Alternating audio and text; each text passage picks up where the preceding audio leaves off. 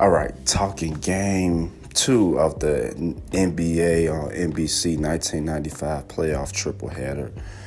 Jazz versus Rockets, game five. This is this deciding game. So before I jump right into the game, I'm going to give a little bit of context first. Basically, this was supposed to be the best season in the history of the Utah Jazz franchise. Karl Malone, had well established himself as like a top 10, I would say top 5, top 7 player. John Stockton coming off another All-Star year, and the Jazz winning 60 wins. So, Jazz felt like this was their best opportunity, their best team to win a championship. So 60 wins, third seed in the West, in a loaded West. Phoenix won 59 games, and that Phoenix team had Barkley and KJ, I believe, 2 Hall of Famers. And the Spurs had the best record in the league at 62-20, led by David Robinson, who was the MVP, and also Dennis Rodman, obviously Hall of Famer. So, but yeah, that West was completely loaded. So to win 60 wins was really a great accomplishment. And that's why I believe the Jazz felt like that this was their best team. And, this was the biggest game in their franchise. For the Rockets, coming into this game, there was first of all, I got to go back to the beginning of the season. And really, Houston got off to a slow start, and they were hovering around 500 for much of the season until they made the trade. And basically, they ended up trading Clyde Drexler, getting Clyde Drexler back, and they ended up giving up Otis Thorpe, their power forward, who, was a king sidekick on the boards, and they ended up giving him away. Pretty much. That's pretty much the gist of it. And what that did for Houston, it completely remade their team. Number one, it gave Hakeem, the best number 2 that he'd ever played with. And, even though this was like, Clyde, I believe at, past his prime, this is still better than anybody that Hakeem had Olajuwon had ever had offensively to play with. And that includes Ralph Sampson to me. Past prime Clyde. But past prime Clyde showed that he was still a pretty good fucking player and still a top 5 guard. Top 5 2 guard in the game. Still. But Houston remade their team at the trade deadline. Ended up finishing this season 47-35. Good for 6th in the West, which sets up this rematch of the 1994 West Finals, in which Houston smacked their ass in 5. But for the series, Hakeem Olajuwon was averaging 35, 8, 4 assists, and 2.5 blocks. Whew, man. And for the series, for the Jazz, Malone was averaging 29 and 12. So Malone, who was averaging 26 and 11 in the regular season, he elevated his game, took his game a notch to 29 and 12. And, unfortunately for Malone, and I'm going to get to this more later, he took his game up a notch. Nobody else really did on his team, and that was an issue. But back to the Rockets, like I said, Hakeem was averaging 35, 8, and 4. Clyde was averaging 25 points for the series. Really, the biggest thing for the Rockets, when Clyde played well, they won. When he was shit, they lost. Game 1, Clyde only had 8 points. Game 4, he had 17 points, but, didn't shoot well in that game at all. But, in the Game 2 win, in which Houston dropped 140 on them, Clyde had 30. And then in game 4, he went off for 41. The Jazz needed the slower pace, while the Rockets wanted a faster pace. And the Rockets wanted a faster pace because they were just more, they had more athletes and they were more talented overall than the Jazz. I feel like, I don't think the Houston Rockets and the Phoenix Suns, the Rockets in particular, I don't think they get enough credit for like really pushing the 3-point line forward as a weapon in the game, because up until the end, up until 1994, before the Rockets and the Jazz really started shooting more threes, a few more threes than everyone else, teams weren't really shooting them. And even going into like 1992, 93, man, we still had half the league shooting under 10 threes a game. So it wasn't until like 1994 when Houston and Phoenix, started making it more of a weapon in their offense with their shooters, that it became a thing. And then Houston, I felt like, took it even more of a step further in how they remade their team at the trade deadline, surrounding Hakeem with just shooters at all times on the court. So Robert Horry was the stretch 4. So you had Clyde out there, Kenny Smith, Mario Elie, Sam Cassell, and these were like good shooters. And they're getting wide open shots because you have Hakeem Olajuwon. Ain't nobody in the world that's ever been able to guard the man one-on-one.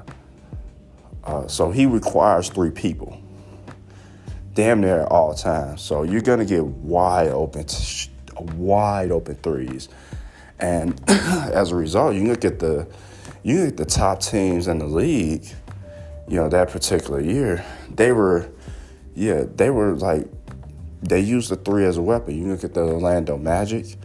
You look at the Phoenix Suns, but they were able to use them as a big weapon. Why? Because they play inside out. That's how you get the best fucking looks from 3. Y'all want to jack all these threes. Y'all want to shoot all these threes. That's fine. When you play inside out, it's completely different. You're getting wide open threes. There's no better look from 3 than when you're passing to a dominant big man. That big man passes it out to you. You're wide open versus like you running off screens and you dribble, and then you jacking a step back. Okay, you shoot enough of them, you go eventually make them. But the quality of the threes, quality beats quantity. And the quality, and if y'all watch, the Rockets play, and you watch how the Suns played, and they played inside out, plus where Orlando played, they're getting spot up threes where they can like literally just spot up and just take their time and shoot the threes. That's how wide open they are, because their teams play inside out, and when you do that, you get better looks from 3. All right, so I'm gonna jump ahead into this game. I'm actually gonna fast forward deep into the game. So I would say midway through the second quarter, Houston's up 39-30. Both teams got off to a slow start, and which is to the Jazz favor, because the first quarter ended up being low scoring. 19-18. Hakeem had it going. Hakeem had 8 in the first quarter, displaying his beautiful fadeaway. His fadeaway is on the Mount Rushmore fadeaways, the top 5 of fadeaways, whatever. However you rank fadeaways, you got to have Olajuwon's fadeaway in the top 5. Speaking of, let me go ahead. Top 5 fadeaways. Let me see. Obviously, Jordan fadeaway is number 1. That goes without question. Number 2 would be Kobe. And I'm doing this off the top of my dome. Number 2 would be Kobe. Number three. Damn. I'm going to have to come back to that. Number 3, because there's so many fadeaways, man, you can add on that. I mean, T-Mac had a cold fadeaway. His fadeaway was just as nasty as Kobe's. Let me see. Man, Wilt had a amazing fadeaway, as I talked about on mid-range guys. Wilt would he would fade into the double team, and the way he would fade is he would be fading like so far back, no one could ever like challenge the shot. And he would shoot, and he would fade it back, and he would bank it off the glass too, well, off the backboard. That shit wasn't. Those backboards was hard as hell back in the '60s. So his skill was amazing. And then of course you got Dirk's fadeaway. Fuck, you got to put that up there. So I mean, there's like a number of like guys that had like great fadeaways and shit, man. I'm gonna have to come back to that one day. But anyway, back to this shit. What did I say? 39-30 Houston. About 4 or 5 minutes left. Houston had momentum. You're like Houston about to run their ass out the gym. Kenny Smith had just made a 3, and in this series, Kenny Smith, TNT NBA on TNT, Kenny Smith was 16 for 23 at that point, which is crazy from 3. Karl Malone was doing his thing. Karl Malone came out aggressive from jump, getting to the hole. And Karl Malone went to the line like 20 times in this game. By this point in the second quarter, and we talking about like 3-4 minutes left, he had already been to the line 10 times. And that's when NBC put up this graphic about, number of free throw attempts per game in the playoffs. Like all time, you see like Jordan up there, you see Wilt up there, but number 1 is Karl Malone. And I was just like, damn, that's crazy, And to me, like free throw line, the free throw attempts, that's a direct sign of aggressiveness. So that just shows that Karl Malone was taking that shit to the hole. And as this recap goes on, I'm gonna talk more about why Malone gets a bad rap for like the Jazz playoff failures. So, but he, like I said, 39-30, about like 3 or 4 minutes left. Jazz closed on a strong run. Once again, led by Karl Malone. Malone finished with 19 points in the first half. The Jazz finished on a flurry. Jeff Hornacek in particular went off. He scored the last 8 points of the quarter for the Jazz, and the Jazz actually ended up taking the lead at halftime, 44-42. And at the half, Drexler got cooking in the second quarter. Which led to Houston kind of taking control of the game. Clyde at one point, Clyde didn't score in the first quarter, and at one point in the second quarter, Clyde had scored about 14 straight Houston buckets. I mean, man, Clyde was cooking these little white Houston guards. Jeff Hornacek, barbecue chicken. Whoever was on him, man, it didn't matter. Clyde was out there getting his reparations on these white boys. But like I said, the Jazz came back, took the lead at halftime, 44-42. And then going into the second half of this game, the Jazz took control in a third quarter. They had the Rockets on the ropes.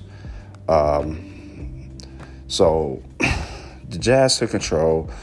Jeff Hornacek was still going from the first half, so he came out hot. Hornacek finished with 19 for the game, but Malone picked up where he left off, but just Houston could not get a fucking rebound to save their life. So here you go. So at halftime, Houston was actually leading the Jazz in rebounding 23-16, but by this point in the third quarter, man, by the end of the third quarter, Houston had like 2 rebounds. The Jazz were annihilating them on the boards, and at the free throw line too. And as a result, Utah went up by as much as 10 twice in that third quarter, and they led by as much as 7 throughout. And I'm gonna fast forward more into this game to about the 82-75 mark. This is like about 5 minutes in the game. Houston, the first half of this quarter, they're hanging on. They're trying to battle back, but the Jazz just have all the momentum. And this is like a critical point in this game to me, because if not for Houston's championship experience, they might have folded. They might have been broken right here.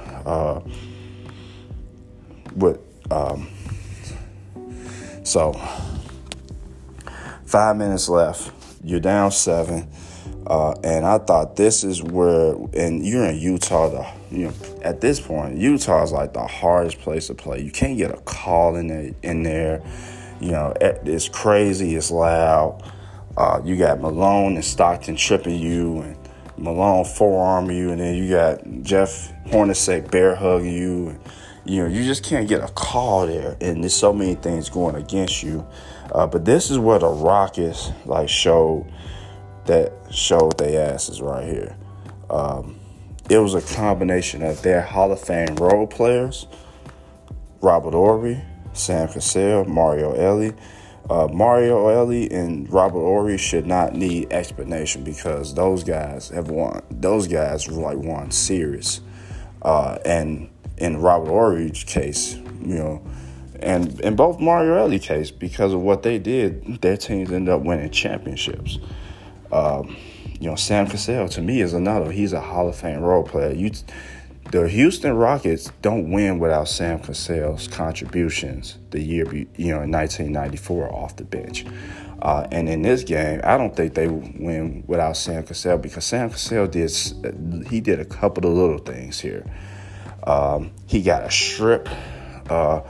He got a strip on a player going to the hole, which led to a turnover that they desperately needed. Robert Horry made a couple of scrappy defensive plays. And Mario Elie, who hadn't scored, made 2 big threes in this quarter. One to tie the game, and then another one that ended up that gave Houston the lead. So they stepped up and made shots. When they had to. And Hakeem, in these last 5 minutes, Hakeem showed why he's that dude. Hakeem scored 11 points in the fourth. He had 8 of those 11 in these last 5 minutes, including, and in the last 2 minutes, he scored six points. So Hakeem closed this shit out.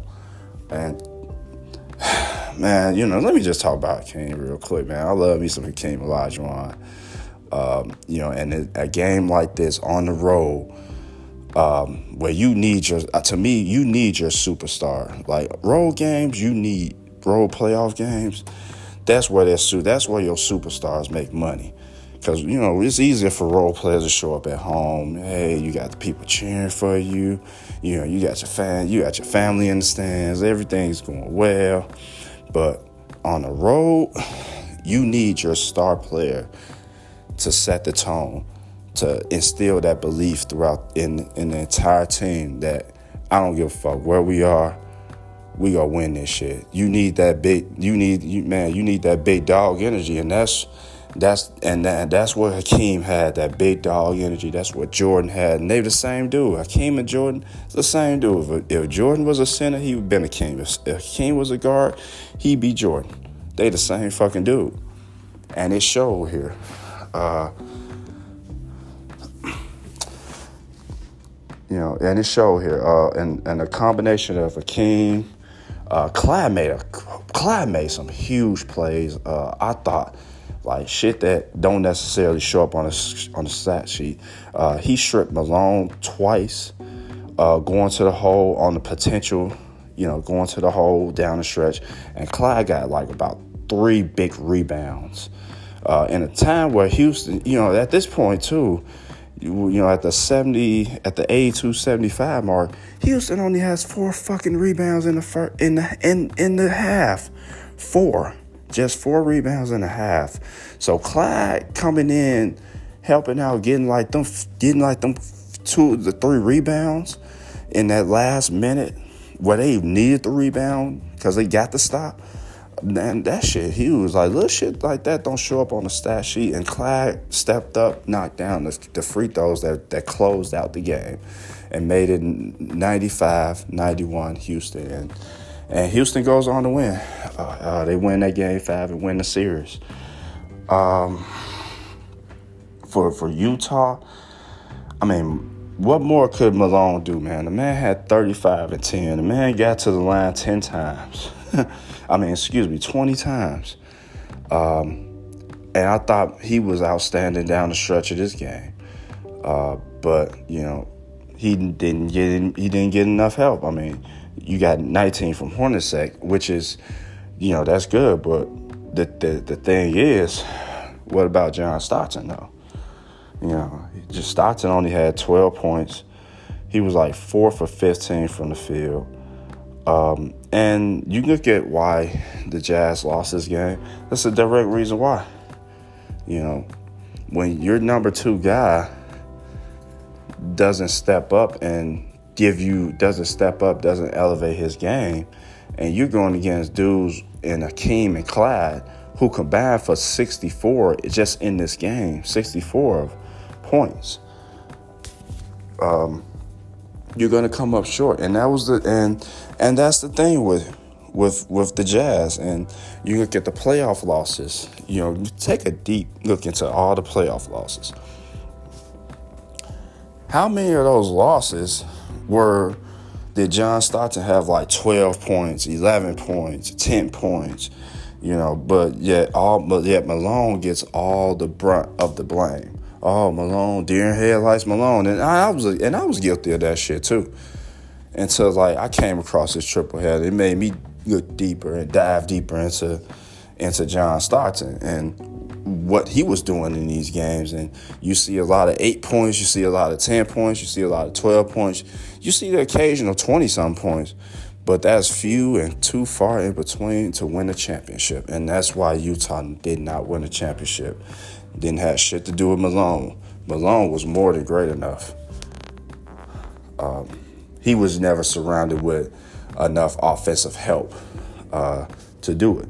And the fact that the Jazz were able to, get it as deep as they were in the playoffs, as consistently as they did, where you got Malone scoring like 28 a game, but then the next guy is scoring like 13 or 14 points, and you're in the West with David Robinson, you're in the West with Barkley and KJ, you're in the West with Gary Payton, Kemp, and those outstandingly talented Seattle teams.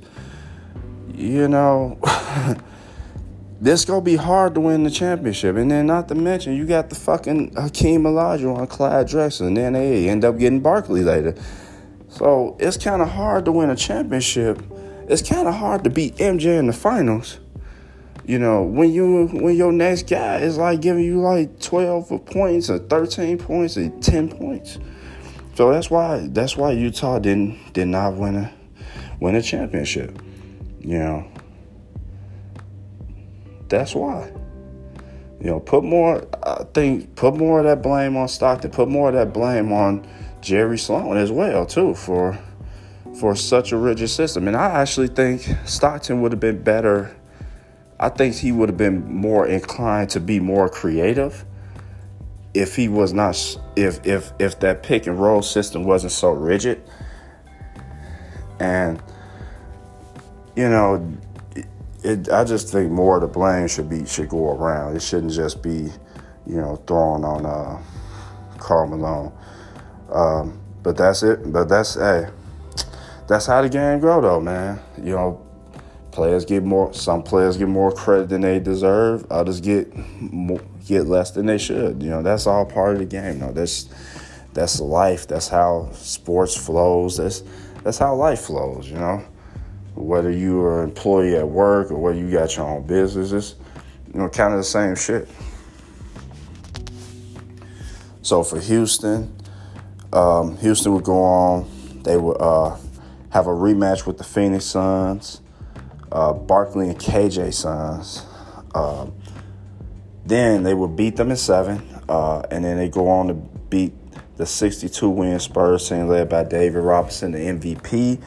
And y'all already remember how that shit. Y'all already remember that matchup and how it went. How Hakeem smoked Robinson and everything. But also too, I'm gonna take this time too to give David Robinson some credit too, because like Karl Malone, David Robinson was not surrounded with like great offensive help too. Now he had more. I feel like he had more offensive help than Karl Malone. But you gotta get David Robinson's team too. Was Sean Elliott good enough to be a number 2? On the championship team. In that Western Conference with the teams that I just mentioned a minute ago. Avery Johnson, Vinny Del Negro, you got Chuck Person. To me, I feel like David Robinson and Karl Malone, they basically different players, but basically players that were basically on the same type of teams. Just kind of very good teams with like good players. They just never had like a good enough number 2 guy offensively, that can get them past, Hakeem or even to the Bulls, So Rockets beat them in 6 games, and Hakeem will go on to face Shaq in the playoffs, and the Rockets and Magic. I remember, man, as a fan, man, I thought, man, I was like, ooh, this shit go at least go 7, man. I don't know who go win, and I'm still stunned and surprised at how Houston annihilated the Magic. I'm still stunned at how they did, and we all know, the Shaq Hakeem matchup. Hakeem would get the better of the matchup, but Shaq did his thing too in the matchup as well. Shaq was still putting up 26 and 10 in that series, but it was just Hakeem was just so unreal, man. And you could get Hakeem even in that series. Hakeem was averaging 13 and 12 in that series against Shaq, and this is Shaq. So it just shows you just the greatness of Hakeem and how cold he was. And Hakeem for that whole playoff in '95 averaged 33, 10, and 3 on 55+% shooting. I'm gonna just talk about Hakeem playoff run from '94 to '95. He beat Stockton and Malone twice. 2 Hall of Famers twice. He beat Barkley and KJ twice, and I believe KJ should be a Hall of Famer. Whatever allegations, whatever. But I think it should be a separation on the court. The man's a Hall of Famer. And then Sean Kemp. I believe Sean Kemp. Excuse me. I'm getting way ahead of myself, but then he also beat Robinson and Rodman. Those are also 2 Hall of Famers, and just defensively what they were, man. Hakeem, that run was amazing, man. Like nobody ever had a run like that. Not even Jordan, like where Hakeem got a chance to face his biggest competition at the highest level. And he outplayed them badly. Nobody had ever had that. It was like Hakeem basically did Jordan versus Drexler, like for an entire for like every series for an entire 2 playoffs. That's how badly he outplayed everybody. He annihilated everybody. That's why I say Hakeem is the center Jordan. They're the same dude, man. Basically the same fucking game. The only thing is Hakeem do Jordan moves in the post, and that's it. And Jordan do Hakeem moves on the post and outside. That's it. They do the same damn moves. They're the same dude. And then defensively too, just being able to not only deliver offensively, at the rate he was, and still be able to maintain his defense. His defense was still stellar. His closing speed, his range defensively was fucking breathtaking. To me, defensively, man, the only person that's better than the King to me defensively would be Bill Russell. That run he had, annihilated Patrick Ewing in the finals. Patrick Ewing only had 12. He only averaged 20 points a game in that finals, but he only shot like 35% from the field, while Hakeem was putting up 28, and Hakeem was shooting like well over 50%. Just an amazing 2-year stretch of basketball at the highest level. So, all right. So, I'm going to take a quick break. I'm going to come back with Bulls Magic Game 1 next.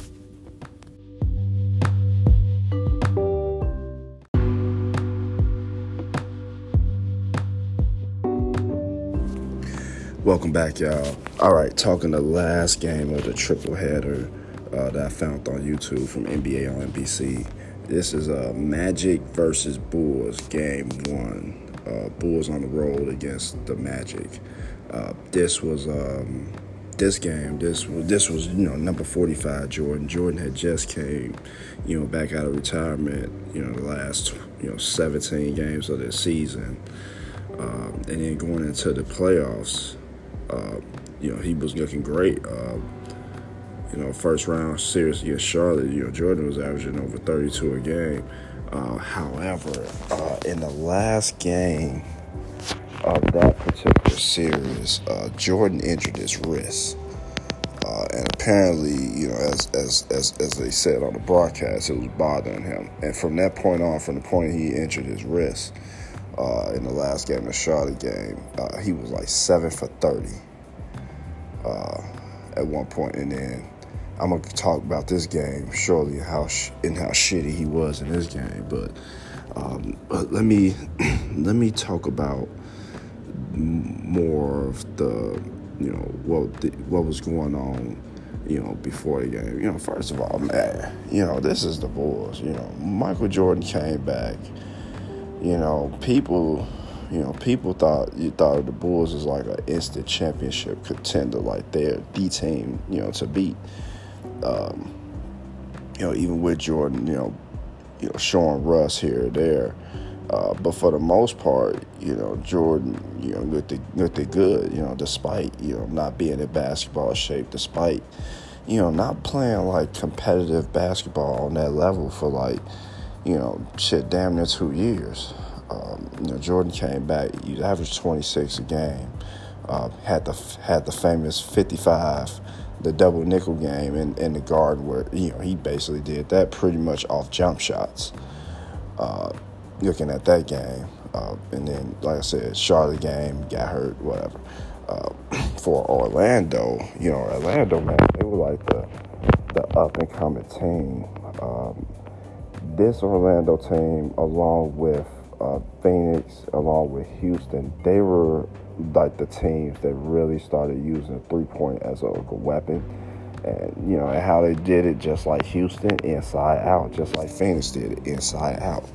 As I mentioned on the last podcast, when you play inside out, you're gonna get better quality of threes. You're not gonna have to rush the threes. You're gonna get wide open threes as opposed to like, you can get open threes when you move the ball, when you're playing outside in, but the quality is just different, man. You have a chance to get spot up, like wide open threes when you play inside out, especially with somebody as dominant as Shaq was. And this is Orlando Shaq, and this is actually my favorite version of Shaq, because this Shaq, this was when he was at his athletic peak. He was big and strong. He's still the strongest dude in the league, but he was more mobile. He was more agile. He was more active, particularly defensively. I just like Orlando Shaq better, man. Like, I think this was like my favorite version of Shaq. And surrounding Shaq, you had Penny Hardaway, young stud. Penny came out of college and was basically a top 10 player, by this point in 1995. That's how cold he was. But yeah, it was a lot of hype going on around this game, and just going into the game, it was a back and forth. It was not a pretty offensive game. It was one of those games where both teams were struggling on offense. It was a combination of missed shots, but it was also a combination of good defense too. Orlando was really were hyped about this game. They were the more energetic team. They were the team that was actually getting the loose balls and getting deflections and things of that nature, like the hustle plays. Orlando was doing that. Crashing the offensive glass. Orlando really played. I thought they played a very smart game. When they weren't getting the ball to Shaq, they were posting up Dennis Scott. They were posting up Nick Anderson, and obviously Penny go post. But Nick Anderson and Dennis Scott in particular, those guys had good success posting up. Nick Anderson had. What did Nick Anderson had? Nick Anderson had 20 in this game. And, defensively, this was probably like one of the worst games I've seen Michael Jordan play. Nick Anderson was bodying him in the post, and Jordan was just going for pump fakes, and he was just not in a good position more often than not defensively. And I'm going to talk about how he played offensively in a minute, but he was a little tentative defensively, and Nick Anderson was just basically bullying him like in a low post, just like Dennis Scott was bullying and bodying Pippen in the low post. Dennis Scott, I thought, had a really good game and 14 points. Like I said, he was able to body up Scotty in the post a couple of times. Hit a couple of threes, but he made some hustle plays too. Defensively, he got some strips. Defensively, took a charge or two. So this was a role player game. Because in a series, you have games where superstars are gonna win the game, but then you also have like the games where the superstars, don't have it. They're struggling, and the role players pick it up. And that's kind of what happened in this game for really both teams. For Orlando, I thought Horace Grant was outstanding, 16-7. But just his activity defensively, Orlando did a really good job of keeping the Bulls on the perimeter. And like I said, Nick Anderson had 20, Dennis Scott had 14, and that was really the difference in the game. Orlando role players played better, and Penny was 5 of 12. He had 16, 6 assists, 5 steals, and Penny did not have a good game offensively in terms of scoring, but he had a good game in every other aspect. Defensively, he was all over the place, just playing passing lanes, helping, getting loose balls, making sure to feed the high hand. So, when Nick Anderson had it going, Penny was making sure to feed Nick Anderson. When Shaq had it going, Penny always made sure to feed Shaq. So he just played a very smart overall game. offensively. I thought the only person in this game that really had like a good dominant game was actually Shaq. Shaq had 26 and 11, but Shaq was Shaq. Let me see, and let's talk about the Bulls.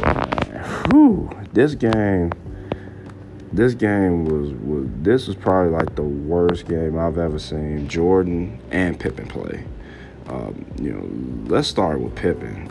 Pippen was 2 of 11. I mean, he had 10 boards, 7 assists, but this was the worst game I've seen him play. All offense, he was not. I forgot he was on the fucking floor for half the game. Until the announcer said something, and after he bricked his knife shot to go 1 for 9, that's when I realized how bad he was offensively and just how non-existent he was. Even as a playmaker, man, he really didn't. It was like Scotty was not engaged in this game at all. And defensively, I thought, Dennis Scott was bodying him, and then Penny Hardaway, posted him up a couple times. I know Penny, and Penny got like a legendary post game, if y'all don't know. But still, he was bodying Scotty, and Scotty was just not in the right place defensively at times, and it was just a bad game. And then for Jordan, so the number 45 Jordan, this was definitely not number 23. Jordan was 8 for 22, 19 points. At one point, he actually was like 2 for 13. And, they mentioned the bad wrist or whatever, but, beyond the shooting percentage, he looked at tentative and at times, Jordan, I mean, he looked like he was shying away from the ball, shying away from the moment, especially down the stretch of this game. And, you can see, too, things he was not the same dude. His timing was off. I ain't never seen Michael Jordan get his shot blocked this many times in a game. And it was actually blocks that he could have avoided, blocks that he would have avoided, had he been, still in, had his basketball sense and been in basketball shape. I thought Jordan I thought he was gassed by the third quarter. Too, and and when I say not his basketball sense, little things like being able to feel like a defender when they're creeping up behind you, just as Nick Anderson did, in the closing minute of this game to steal the ball from Jordan and basically seal this win for Orlando. Things like that. When you play basketball a lot, you get used to playing. You can feel when people are around you. You can feel, bodies around you. And Jordan had no sense of that.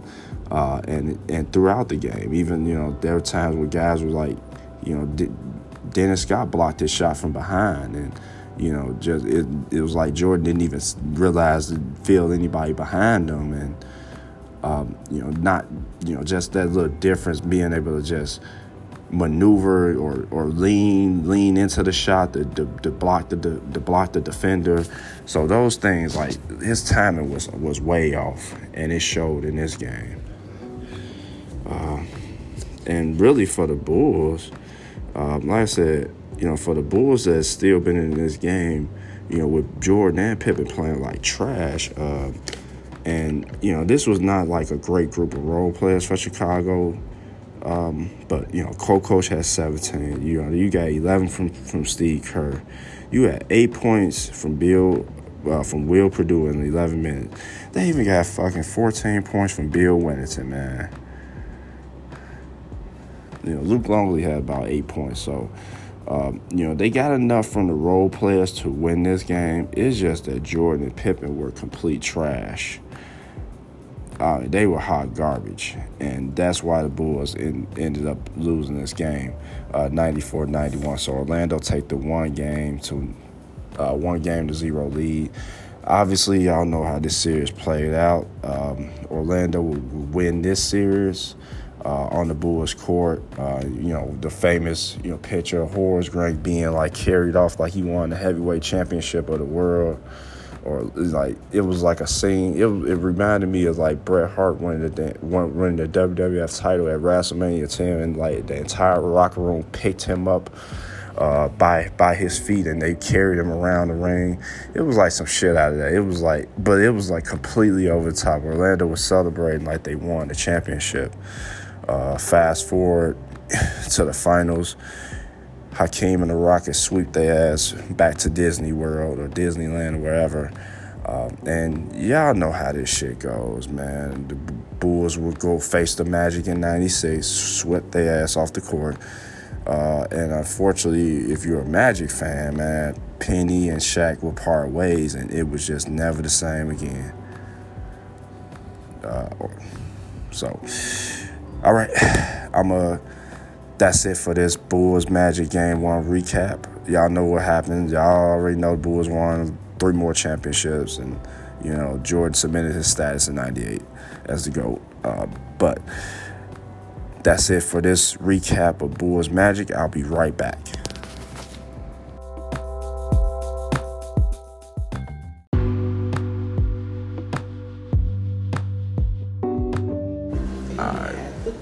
That's what he do. That's what Shadow got to do. He just got to touch you. And Shadow is our cat. He's supposed to be 1 year old or something, 1 year and 2. My wife said he's supposed to be 2, but she think he older. She think he like a Dominican cat, like them Dominican pictures from the College World Series, like with the kids. The kids that's supposed to be like 9 or 10, but they really like about 19 or 20. And it would normally be like the kids from the DR. That's our cat, Shadow. And he know I'm talking about him too. He is staring a hole through my chest right now. But anyway, talking Bulls Magic Game 1. I just recapped it. But I actually want to go a little further. I want to talk, Bulls versus Rockets. The matchup that could have been but never happened. Now, I know y'all hear about, y'all know all that shit, like all the shit Robert Horry said, all the shit Kenny Smith said about, the Rockets would have whooped the Bulls. My opinion is the 94 Bulls with a prime Jordan, they would have beat that 94 Rocket team. No doubt. They would have beat them. Just like my wife said, no doubt. They would have beat them. So you still got prime Jordan. You never retire. So he's coming back in basketball shape. He's basically exactly what he was the year before. When this man was averaging 36 and 6. And still by far the best player in the league. Well, not by far, because the Rockets had a man who I think was damn near every bit as good as Jordan, every bit as great as Jordan, and Hakeem.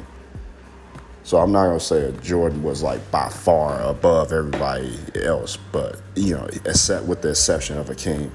To me, that was the case. But even still, you have prime Jordan. You still got Pippen, prime Pippen. And then also you got Horace Grant, B.J. Armstrong. So they have good role players. They just got Luke Longley that year, Steve Kerr that year. So they have good role players, around peak Jordan and peak Pippen. And what Houston had Hall of Fame role players in Mario Elie, Sam Cassell, I think Kenny Smith, and obviously Robert Horry. But that 94 Rocket team, they didn't have a bona fide number 2. Who was their number 2? What was it? Sam Cassell? Some nights it would be Vernon Maxwell. Some nights, so they didn't have a bona fide number 2. They relied on their collective ability to get things done. The collective ability of their role players in combination with the greatness of Hakeem. Otis Thorpe, Kenny Smith, Sam Cassell, Mario Elliott. I'm going through the team. And that 94 team in no way would have beaten the Chicago Bulls. So I don't see it. So I think the 94 Bulls would have beaten the 94 Rockets. In the 7-game series, I think they would have beaten them in 6 games. Now, going into 95, I think it's different because, let's say if the 95 Bulls, they still lose Horace Grant in free agency. They're by far their best interior defender. And, we saw the Bulls, how soft they were inside, without Horace Grant in 95. And that was a big issue. That was the biggest issue with that team. They were just so soft inside.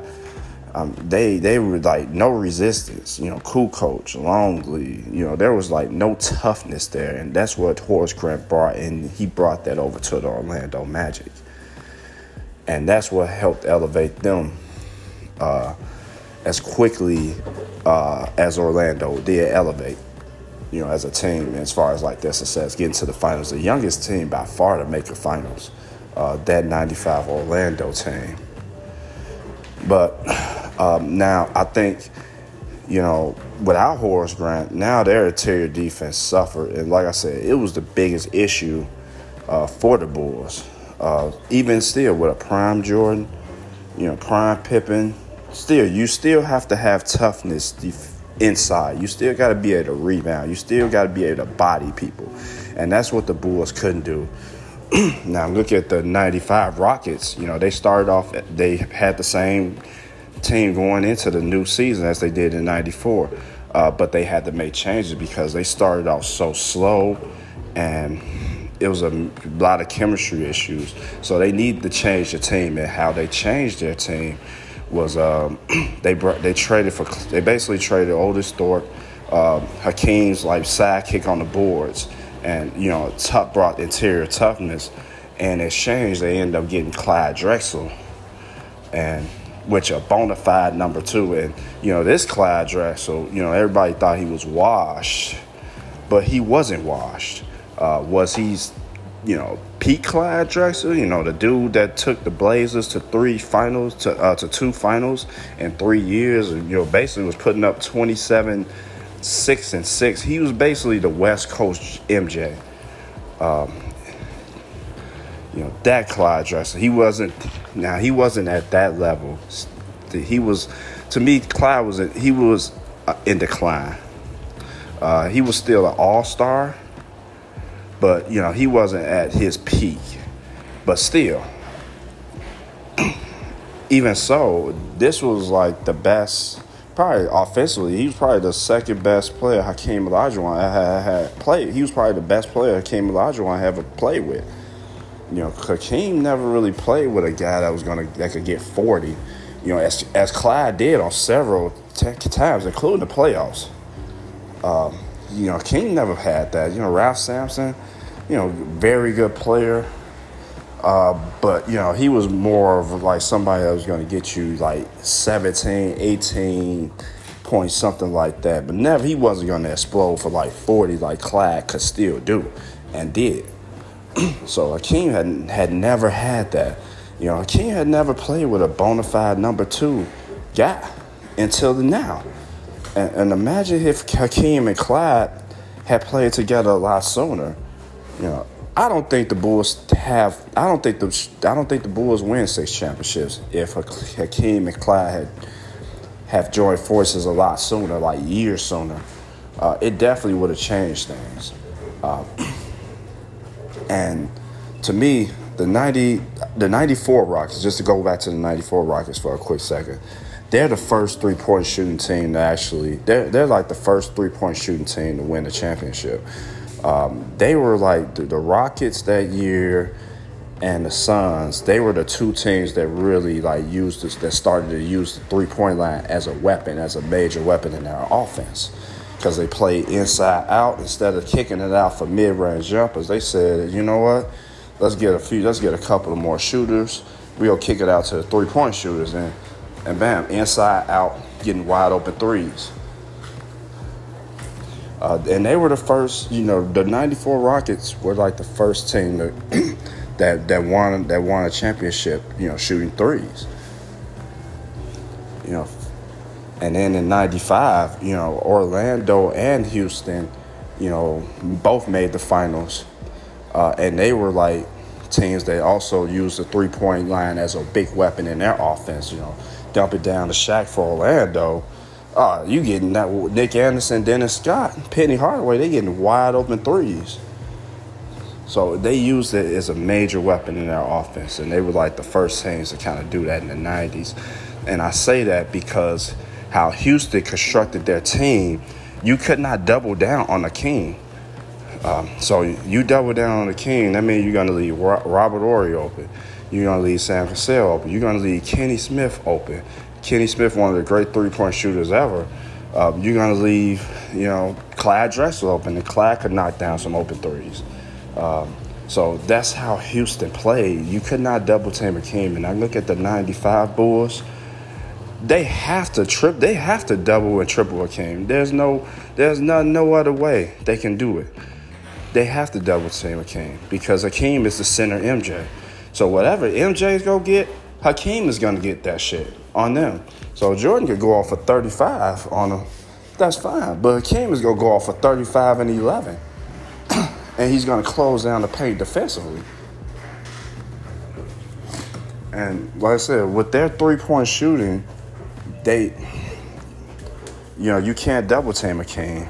So the Bulls I think the '95 Bulls and the '95 Rockets, that would not have ended well for the Bulls. I think if they had met, I think the Rockets would have beat them. I think the Rockets would have beat them in at least 6 games. I'm thinking more 5, because that's just how great Hakeem was. To me, he was damn near every bit as great as Jordan.